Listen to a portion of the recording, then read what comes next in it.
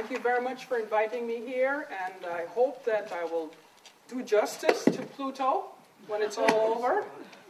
I've been teaching introductory astronomy courses for about 22 years now. Yes, I don't look that old, but it's over those, during that time, what I've learned is that astronomy is an ever-changing subject. And just when you settle down and believe that everything's set, something changes. Something is always happening. And this is exactly what has happened again here in the case of Pluto. So what I want to do in the first 15 minutes is take you on a journey to explain why Pluto's status was changed. And I could not resist the temptation of grabbing a picture from the Disney webpage of Pluto and the 6 dwarfs. Well, right now there are only 4, but I'm giving away the punchline. Anyway, but something important happened to Pluto. 3 years ago, when the International Astronomical Union met in Prague in the Czech Republic, Pluto was Plutoed. And now there is a new verb, to be Plutoed, right? Demoted. So, something new you learn every day. Pluto is now a dwarf planet. And the question is, why did it happen? More to come. And the answer is yes, of course, yes. There's always more to come. So, anyway, in order to show you or to understand why Pluto's status was changed, I need to talk about the structure of the solar system a little bit, and in particular to talk about how the solar system was formed. The solar system's formed from a spherical cloud of dust and gas that was spinning, and as it spun, it started to collapse into a sort of a pancake shape, and you can see a bit of that here. I'm going to show a movie in a second. But you can see a bit of the pancake shape, and then the solar system started to look, the early solar system started to look a lot like a fried egg, you know, the sort of pancake shape with the center becoming the central star, the sun, and slowly but surely over time, the region near the sun sort of cleared out. We formed little rocks that are called planetesimals, and eventually they became whole planets. So the movie that I'm showing next here illustrates sort of one of the later stages in the formation of our solar system, where we already sort of have a bit of a collapse, and you can look down into the central part of our solar system. That central object became the sun. You notice the region clearing out here. Then we have the planets forming. I'll show it to you again. It's really nice. You zoom in. Notice that we have a lot of dirt here. Dust and gas are important ingredients in the formation of planetary systems, right? And it's actually nice to discover lots of other planetary systems well beyond our solar system. We won't be talking about them today. But one of the critical parts of the structure of our solar system is that here we have our sun, the central star, and we have a bunch of planets, and the planets revolve. But the planets revolve about the central star. So that's an important thing to note, right? Nice movement here. Notice that the inner planets move faster than the outer ones. And we have Earth here. We have no betting going on here. I'm a Quaker. But we can predict who's going to win this game, right?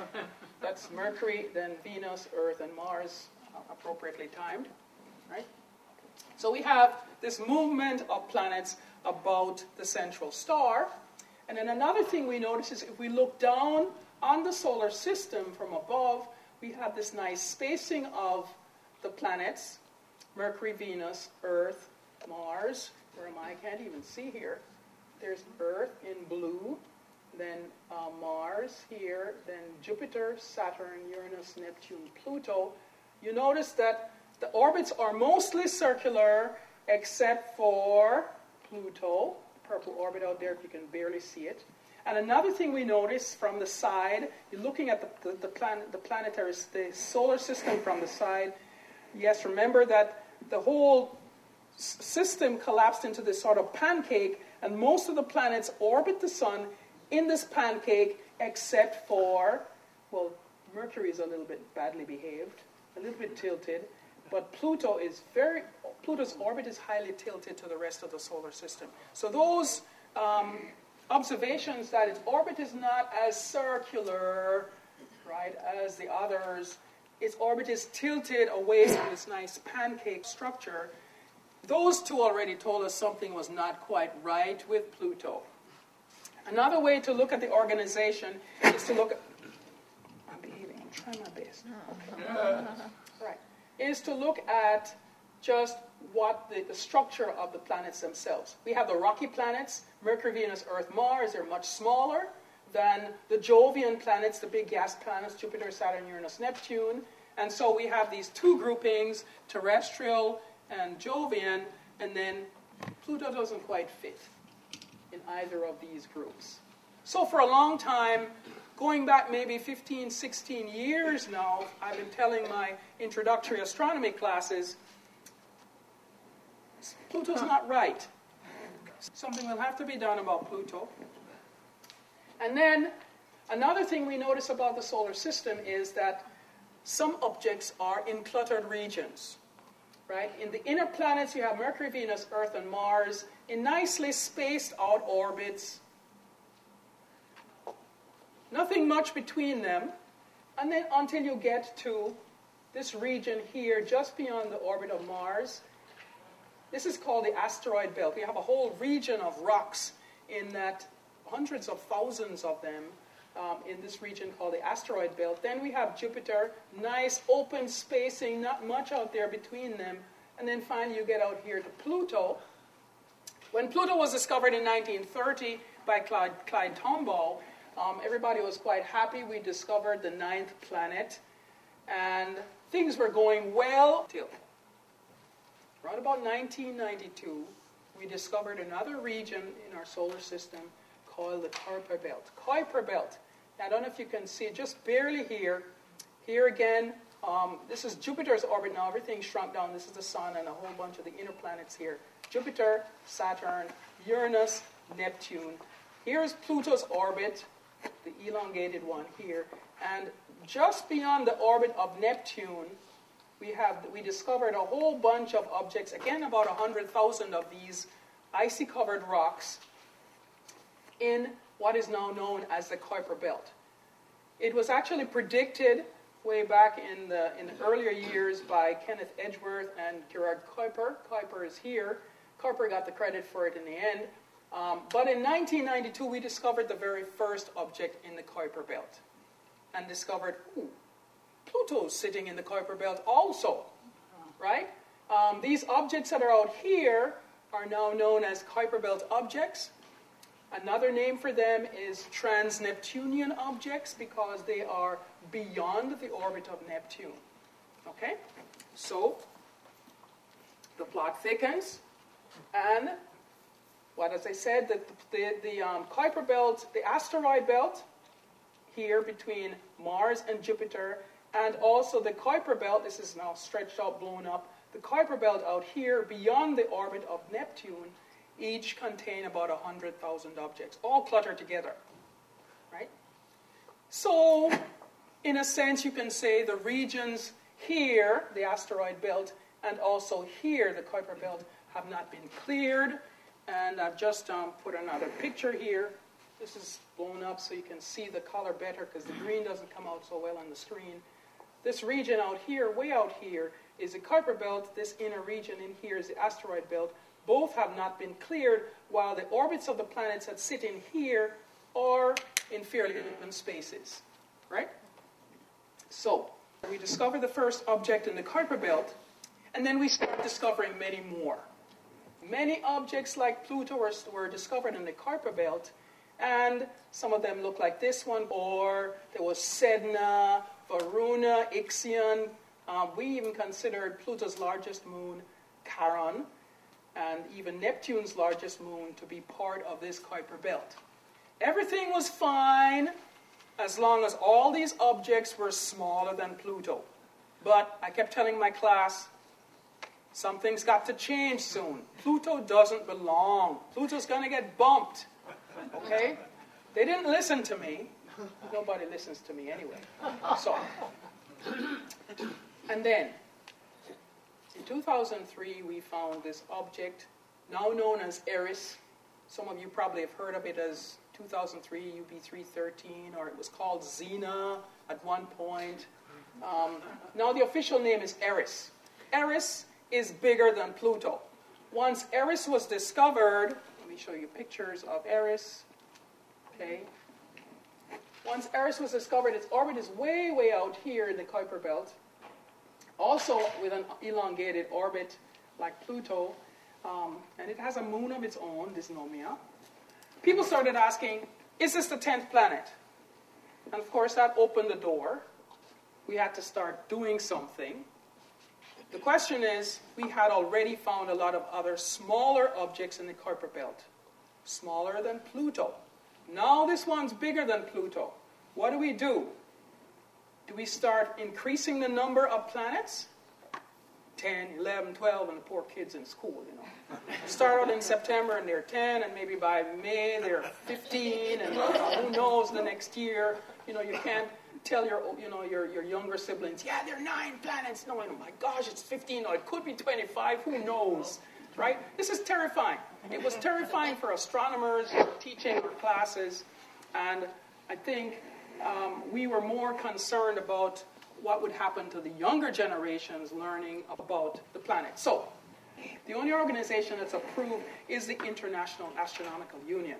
So if you go online and they tell you pay $50 and we'll name a star after you, don't do it. Keep your money in your pocket, because only the International Astronomical Union can do that. Okay?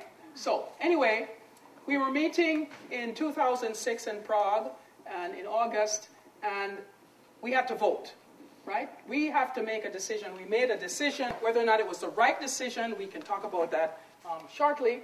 But the decision that was made was to revisit the definition of what it means to be a planet. Okay? So, what does it mean to be a planet? There's a purpose for this ball. Yeah. We now say a planet must orbit the sun directly, meaning that it has a nice circular-like. We know it's elliptical, but it's circular-like orbit about the sun. It can't be a moon. That's clear. It has to have a nearly round shape, right? Spherical-looking ball. And it must have cleared the region near the orbit. Now this is, notice I set you up earlier to talk about what's clear, what's not clear. And so then the dwarf planets, this new definition, new term, a dwarf planet is going to be just like a planet, orbits the sun directly, has a nearly round shape, but it hasn't cleared the neighborhood, right? We were using those words, clearing the neighborhood, and it sounded like this is in a professional astronomical, meeting where people sound like, somebody was there with a broom cleaning the neighborhood. Okay. Anyway, but the dwarf planet behaves like a planet, except that it's sitting in a part of the solar system that's cluttered. Okay? Not clear. And then, of course, we have some other smaller objects. Everything else, right? All the other stuff floating around. So, it became clear.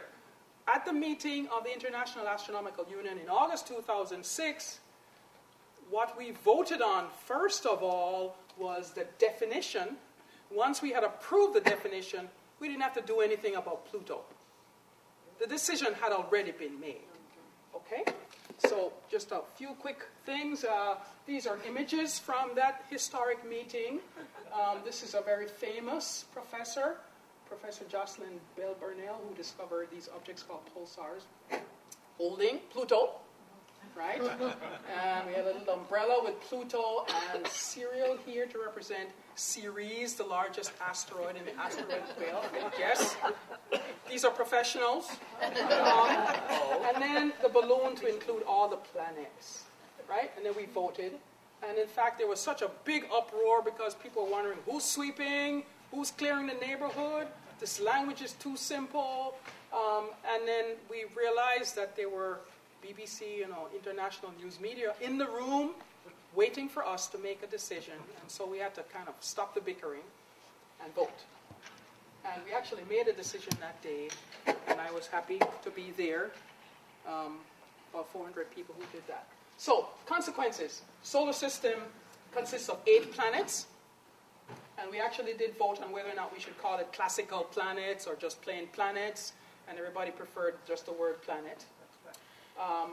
There's a new class of objects called dwarf planets. There's Ceres, the largest asteroid in the asteroid belt sitting between Mars and Jupiter. There's Pluto now. Eris, which is now the largest object in the Kuiper belt. And now since last summer, June and September, we have 2 others, Makemake and Haumea. And then in June also, the International Astronomical Union developed this term called Plutoids. Sounds like asteroids, Plutoids, that are out here. So it's all the dwarf planets out here. I don't think it's necessary because we already have Kuiper belt object, we already have trans-Neptunian object. But anyway, very quickly, and I'll stop here just to show you the original dwarf planets, Ceres, Pluto, and its 3 moons. Well, 3 moons are not part of the dwarf planets, but just Pluto. Then there's Eris, and then Makemake. These are Hawaiian names. And then there's Haumea. But last September, Haumea became an official dwarf planet.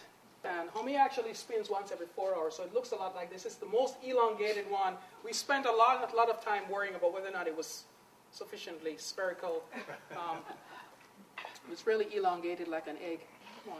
And then finally, I just showed this one. The largest Kuiper belt objects now are, again, Eris, Pluto, Makemake, Haumea. And then Ceres is in the asteroid belt. But coming up in the wings, we have a whole bunch of these. And I'll close with this slide, which shows you the future. What does the future hold? We have already discovered all of these objects in the Kuiper belt, and they're in order of size from Eris, 2,400 kilometers in diameter, up to about 400 kilometers in diameter. We have already named these: Eris, Pluto, Haumea, Makemake, Ceres. Sedna has been skipped over. That's the next on the hit list. I'm sure you're going to hear about Sedna this summer when the International Astronomical Union meets again in Rio de Janeiro. And then see all of these? They're coming up. They have to happen. So I think we've done the right thing by the students in the schools. So we have 8 planets and an unknown and growing number of dwarf planets. You think the International Astronomical Union acted in a reasonable manner? Do you agree with their decision? What would you have done instead? Would you have kept increasing the number of planets, no matter what? Would you have called Pluto a dwarf planet? Should the regular planets have been called classical planets? How did I get to vote? Right? Why am I here talking like I know what I'm saying? Hi. As a former elementary teacher now, we have to change the mnemonics. I guess we could just drop off the one related to Pluto when we were teaching the kids how to remember it. But I found this very interesting. I have 2 questions. One, if I remember correctly, the planets were all named after Roman or Greek gods. How did they come up with Hawaiian names for some of these? My other question is, what at Penn State in the astronomy department is available to the public? Like, do you have astronomy nights or anything, or information that we can get from Penn State about viewing, things like that? All right, well, I'll answer the first question first. Why did we get into this naming of things like Sedna and Makemake and Haumea? Well, it turns out that the group, there's a big group at Caltech University which has been discovering a lot of these Kuiper belt objects. And it's been led by a guy named Mike Brown. He likes this Hawaiian history, and so that's why we've been getting a lot of the Hawaiian and Easter Island kind of names.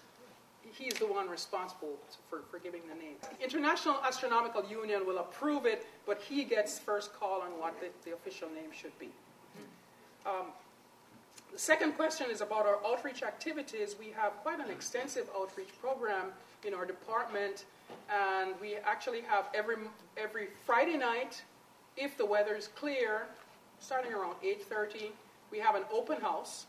So you can look at the telescopes through the roof of Davy Lab.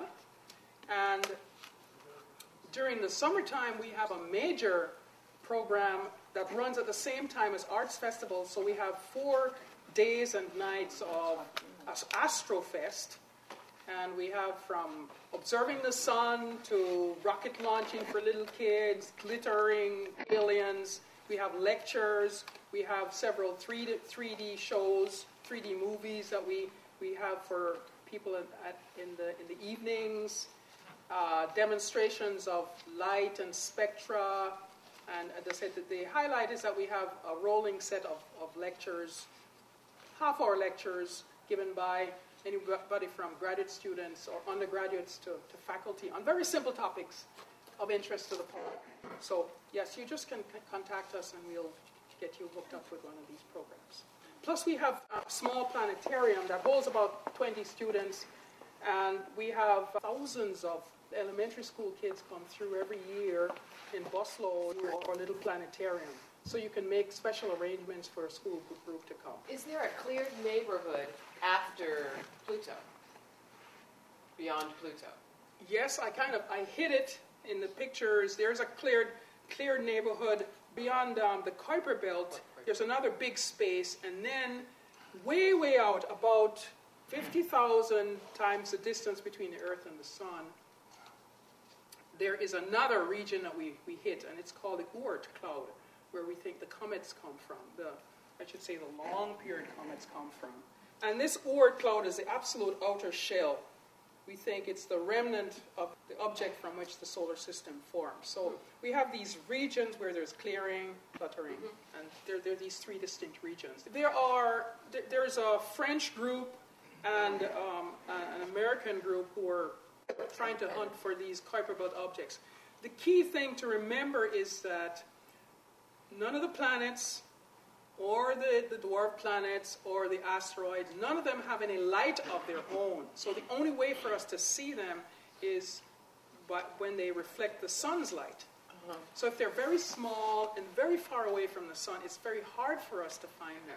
So this group of people, led by Mike Brown at Caltech, they have been sort of peering with trying to use the Hubble Space Telescope and to really look at the sky, look for small changes in the brightnesses of objects, and that's how they've been finding them.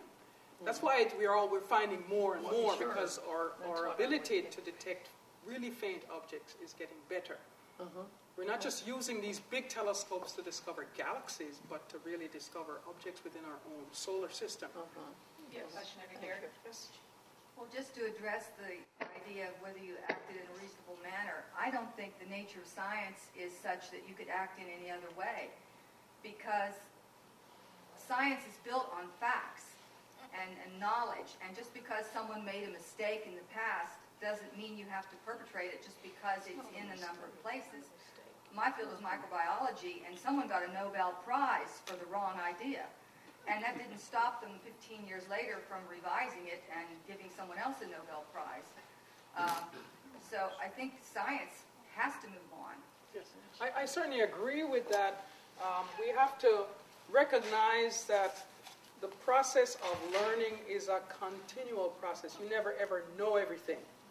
Right? It's hard to tell my girls when they were growing up that we don't know everything.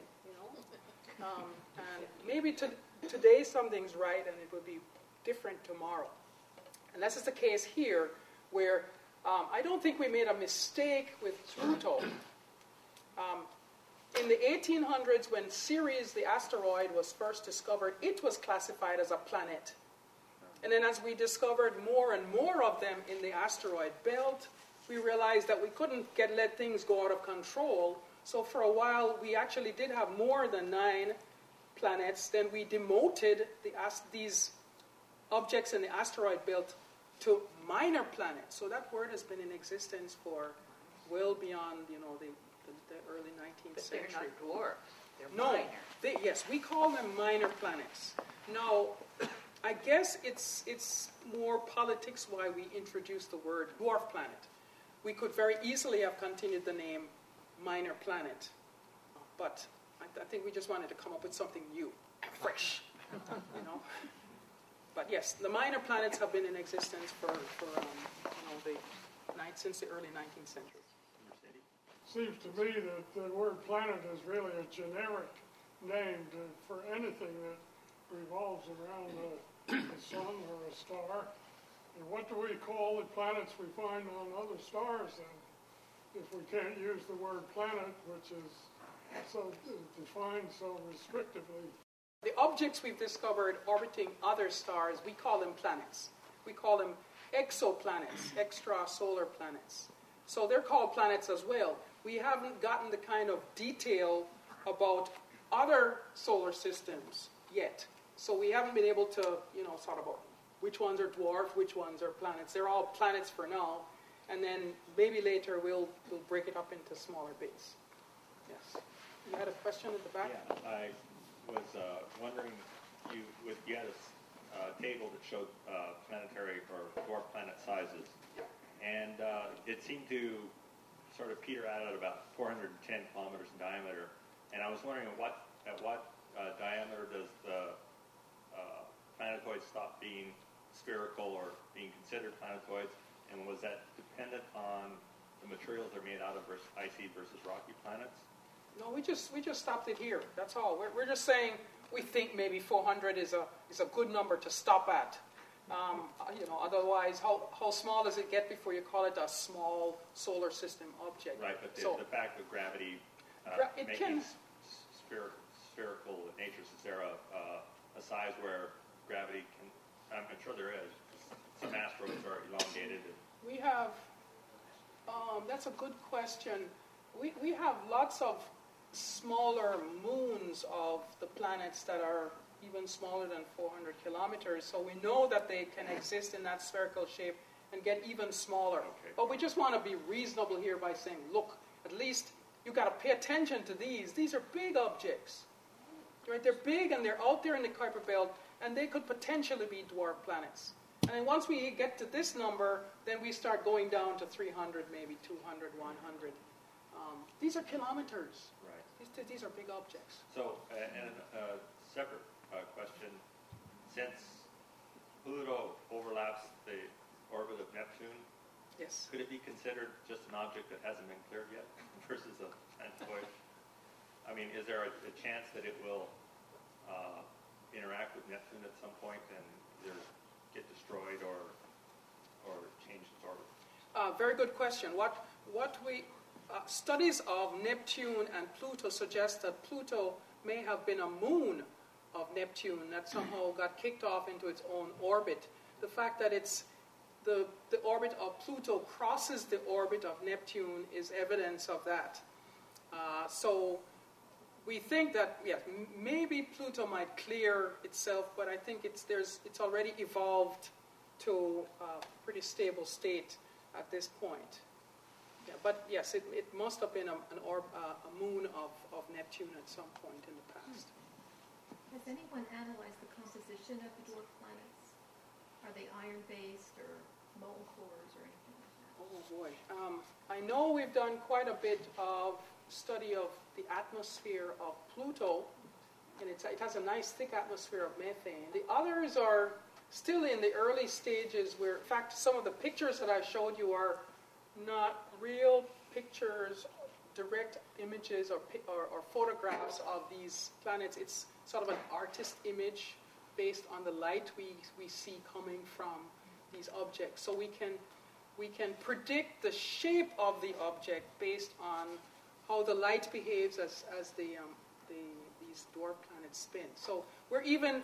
Let me go back I'm talking at the top of my head here, just to show you, for example, we do have a more close-up image of Eris now and Dysnomia. We know Pluto, but Makemake and Haumea, these are artists' concepts of what they should look like if we got up close. Okay? But these are pretty good representations because we know a lot about how objects should look based on how their light behaves as they spin. So this is pretty good, pretty close to what it should be. Right? So we're not anywhere near being really sophisticated about what these objects are. We know they're solid, mostly covered with ice, because they're so far away from the sun that the ice can't melt. But they're covered with some ice, and there might be some atmosphere, a minor, very thin atmosphere around these planets. We're not sophisticated yet enough to know about internal structures. The asteroid belt and the Kuiper belt, why haven't they been cleared? And could someday, way in the future, could they be cleared? The second question is the moons that are around some of these dwarf planets. Why do they stay a moon and not become cleared by the quote planet or dwarf planet themselves? Okay, very good questions. Let me attack the first one. The asteroid belt, we believe, I'm not sure if any of you attended this Saturday morning lectures this semester, but a professor named Peter Goldrick came to talk about the dynamics of the solar system. And what he explained is that the way the solar system is set up with Mercury, Venus, Earth, Mars, Jupiter, and so on, in their special places, they're actually in stable places. If they were to move anywhere out of those spots, they would actually get sucked in toward the sun and then eventually get burned up. So where the current 8 planets are very stable places. Now, let's talk about the asteroid belt. The asteroid belt is sitting right between Mars and Jupiter. We feel that an object, another planet, should have existed in that stable place between Mars and Jupiter. But Jupiter was exerted such a monster gravitational pull on the objects in that region that it literally ripped that planetesimal apart. That possible planet was ripped into thousands and thousands of little rocks. And that's why the asteroid belt is cluttered, not a single object. The Kuiper belt is harder, right? I'm not sure why the Kuiper belt is sitting there beyond the orbit of Neptune, all in those pieces. It's far enough away from Jupiter, we can't blame Jupiter anymore. And Uranus and Neptune are not that powerful to cause it. So it may well just have been part of the dynamics of the formation of the solar system that this structure sat there and just collected in little rocks. Beyond that, I'm not an expert, so I'm going to quit while I'm ahead. So that's the first question, right? The second one was the moons, like moons, around okay. it, how come they don't? Well, we go back to the basic question, why would one object orbit another? Well, it has to do with the gravitational attraction, the gravitational forces between objects. If you have a fairly massive object, very dense, massive object, then it will have a very strong gravitational pull on less massive objects. So once you pulled an object in with the gravitational force, if that object has a low enough mass, it's going to just stay there, because it requires quite a big force to pull yourself away from this gravitational pull of the more massive one. So that's why the moons tend to stay where they are. If you have a very elongated orbit, like Pluto, and its moons get really close to Neptune, maybe exactly where they're very close to where their orbits cross, then the gravitational pull of Neptune would be very strong on Pluto and may well pull away one of Pluto's moons. But you have to get close enough for that gravitational force to really get very strong. Okay? Okay, what do you call the junk that humans leave up in space, and is that going to create a new belt? And should we be responsible to bring our trash back or destroy it or do something? I don't know what we do with it. What are the plans for that? Very good question. Again, the answer was, well, a possible answer is in the news fairly recently. We have about 70,000 pieces of space debris, space junk orbiting the Earth in what we call a low Earth orbit. So they orbit the Earth once every 90 minutes, like some of these spy satellites and weather satellites will do.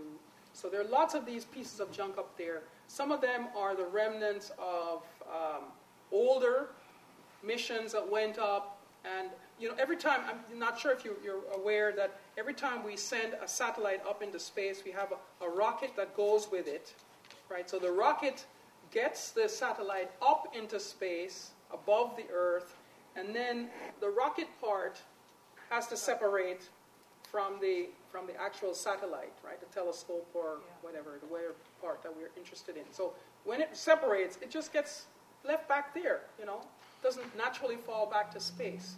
So there was a recent news article with suggesting that we should send other rockets up to gather some of these space debris and bring them down. Most of them are sort of the same size as this ball, right?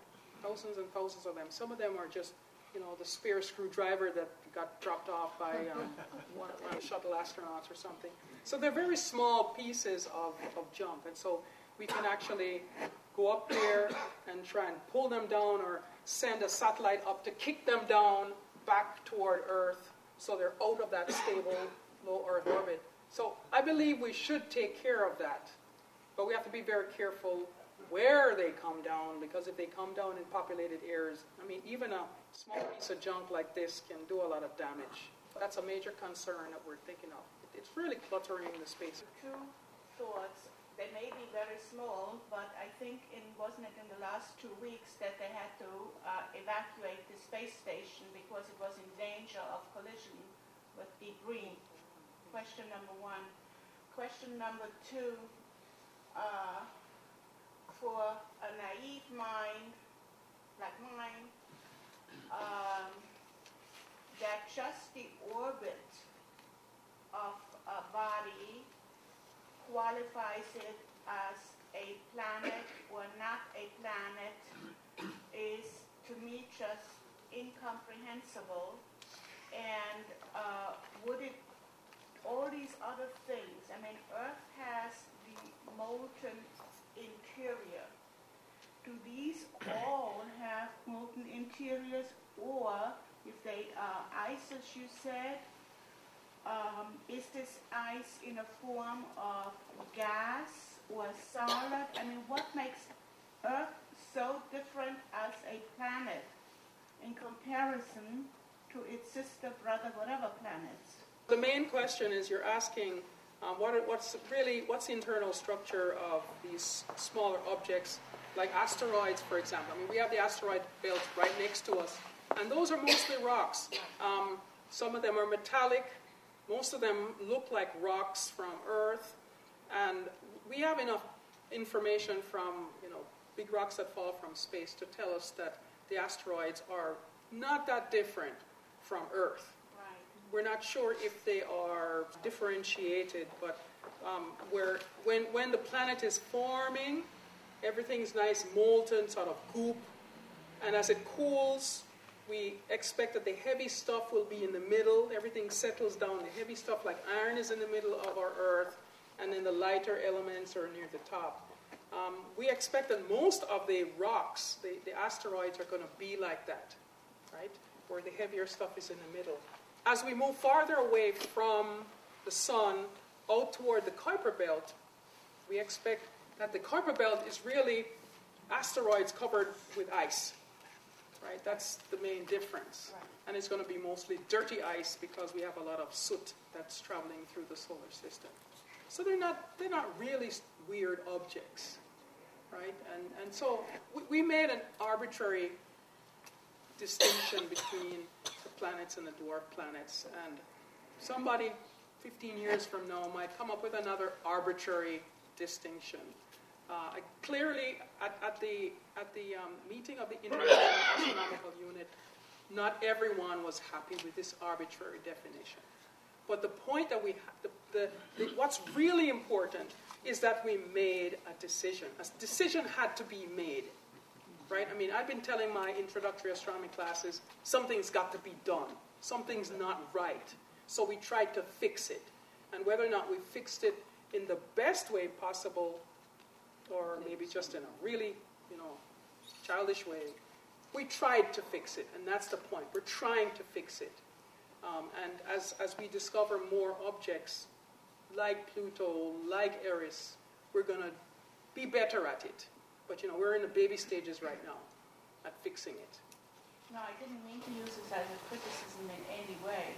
And I am aware of the distinction between asteroids and planets. But that's precisely because of the distinction when we call something a planet. got to be something different about it other than the orbit itself versus the asteroids, because they are going at some point around too. And of course, there's all this wonderful magic, could there be little green men somewhere out there underneath the dust? We're certainly trying to find out. That's why we're spending so much money exploring Mars. Exactly. Because we need to find places. In fact, we've been looking for places in the solar system that have nitrogen atmospheres, like Earth. And we found 2 places like that. One's a moon of Saturn, called Titan, and one's a moon of Neptune, called Triton. We've been looking for places with water. And Mars is really interesting right now because even though we know that there is not a lot of water, there are not rivers of water on Mars, there are trickles still happening now. And we're looking into caves and places near. We're looking into places near crater beds where that might be cool, where the water might exist and not evaporate easily. So looking for life there, but who knows? Little Martian men might be there, but I don't think so. Probably very microscopic organisms might still be there. We're looking at places like the moons of Jupiter, Europa, and Ganymede, which have oceans of liquid water beneath a huge crust of ice. So then we start looking at the possibility of these creatures living in the water beneath this very icy, very cold moon. In the same way that we have restructured the solar system here, we're trying to restructure our way of thinking about what it means to discover life. What's life? I mean, does life have to look like me? Is it going to look like E.T.? Is it going to look like the bugs in, what's it called? Men in Black, right? Right? We don't know what it's like. And so we've been actually studying creatures in the deepest parts of our oceans where there's not very much light to see what kind of creatures live there. Maybe those kinds of creatures would be better adapted to life on distant planets from Mars. Do you have a question here? Yeah, my question kind of goes along with, what the lady was asking back here. We kind of know a lot about, the Earth. And we have some ideas about the formation of the carbon and nitrogen and the other things that kind of support life as we know it here, on Earth. And do we know enough about the composition and from the evolution? We're looking back on the evolution of the Earth and to see, how the possibility could have arrived that life was formed here. Do we know? I mean, are we looking at these kind of formations and in looking at other kind of in the evolution of these other planets to see if there are similar kinds of, carbon, nitrogen, other kind of elements that are necessary for the formation of life? Yes, well, the answer is yes. We look at their compositions. We notice that there's a lot of carbon sitting all over the solar system. And methane seems to be a common gas that's out there. Liquid methane, even in the colder temperatures. And then we're actually made up of organic molecules, and organic molecules, the basis for the organic molecule is carbon. So carbon is all over our solar system. We don't have a problem with that. But in order for life to form, it has to form in the right place because it has to have the right environment. We need just the right temperature. And so this has given rise to what's called habitable zones. So around each star, we can actually make a computer model of where would be the best place for life to form. And it turns out that the habitable zone in our solar system is somewhere between Venus and just beyond Mars, in that region. If you're too close to the sun, it's too hot. And if you're too far from the sun, it's too cold for life, or like anything we've seen on Earth to exist. And so if we look for these habitable zones, it seems like we're in the right place. Even though we're looking out beyond, to Jupiter and Europa as exotic places, we really and truly believe that we have to focus on this region, somewhere between Venus and Mars, to look for evidence of life in our own solar system. But we're not stopping there. That's why we're so busy looking for planets beyond our solar system and looking for Earth-like planets in the habitable zones near those central stars. So I think we've sort of given up on our own solar system in a sense, and now looking forward to other places in our own galaxy for these Earth-like planets and habitable zones. I think that's where we're gonna get lucky. Keeping my finger. How were you qualified to vote? How was I qualified to vote? Well, it turns out that first you have to be a member of the International Astronomical Union. In order to be a member, you need to have a PhD in astronomy and have published a few papers, right? You know, a few is 5 or so. That's not a big requirement there. So there are about 10,000 astronomers in the world who are members of this International Astronomical Union. Once you become a member, we're not paying dues or anything. We're just members. Anyway, so it turns out that at this particular meeting in Prague, you know, lots of astronomers, we meet every 3 years at what's called a General Assembly. And so at the meeting, there were something like 2,500 people who attended the meeting out of the 10,000 worldwide who could have, because it's always in these exotic places, too expensive, nobody has enough money. Anyway, 10,000 down to 2,500, and we had this major discussion about Pluto at the very beginning of the meeting. In fact, usually, you know, it's like business meetings. Before you have a major business meeting, you send out an agenda, people know what we're going to talk about, and prior to this meeting in Prague, nobody, well, besides the executive, the president, the vice president, and a few select people, knew that we were going to talk about Pluto. So we all happily go, you know, just saying, oh, we're going to talk science, you know, we're going to name a few more minor planets or something like that. We talk about the length of the day, those kinds of boring things, and we talk about specific topics in astronomy. Okay.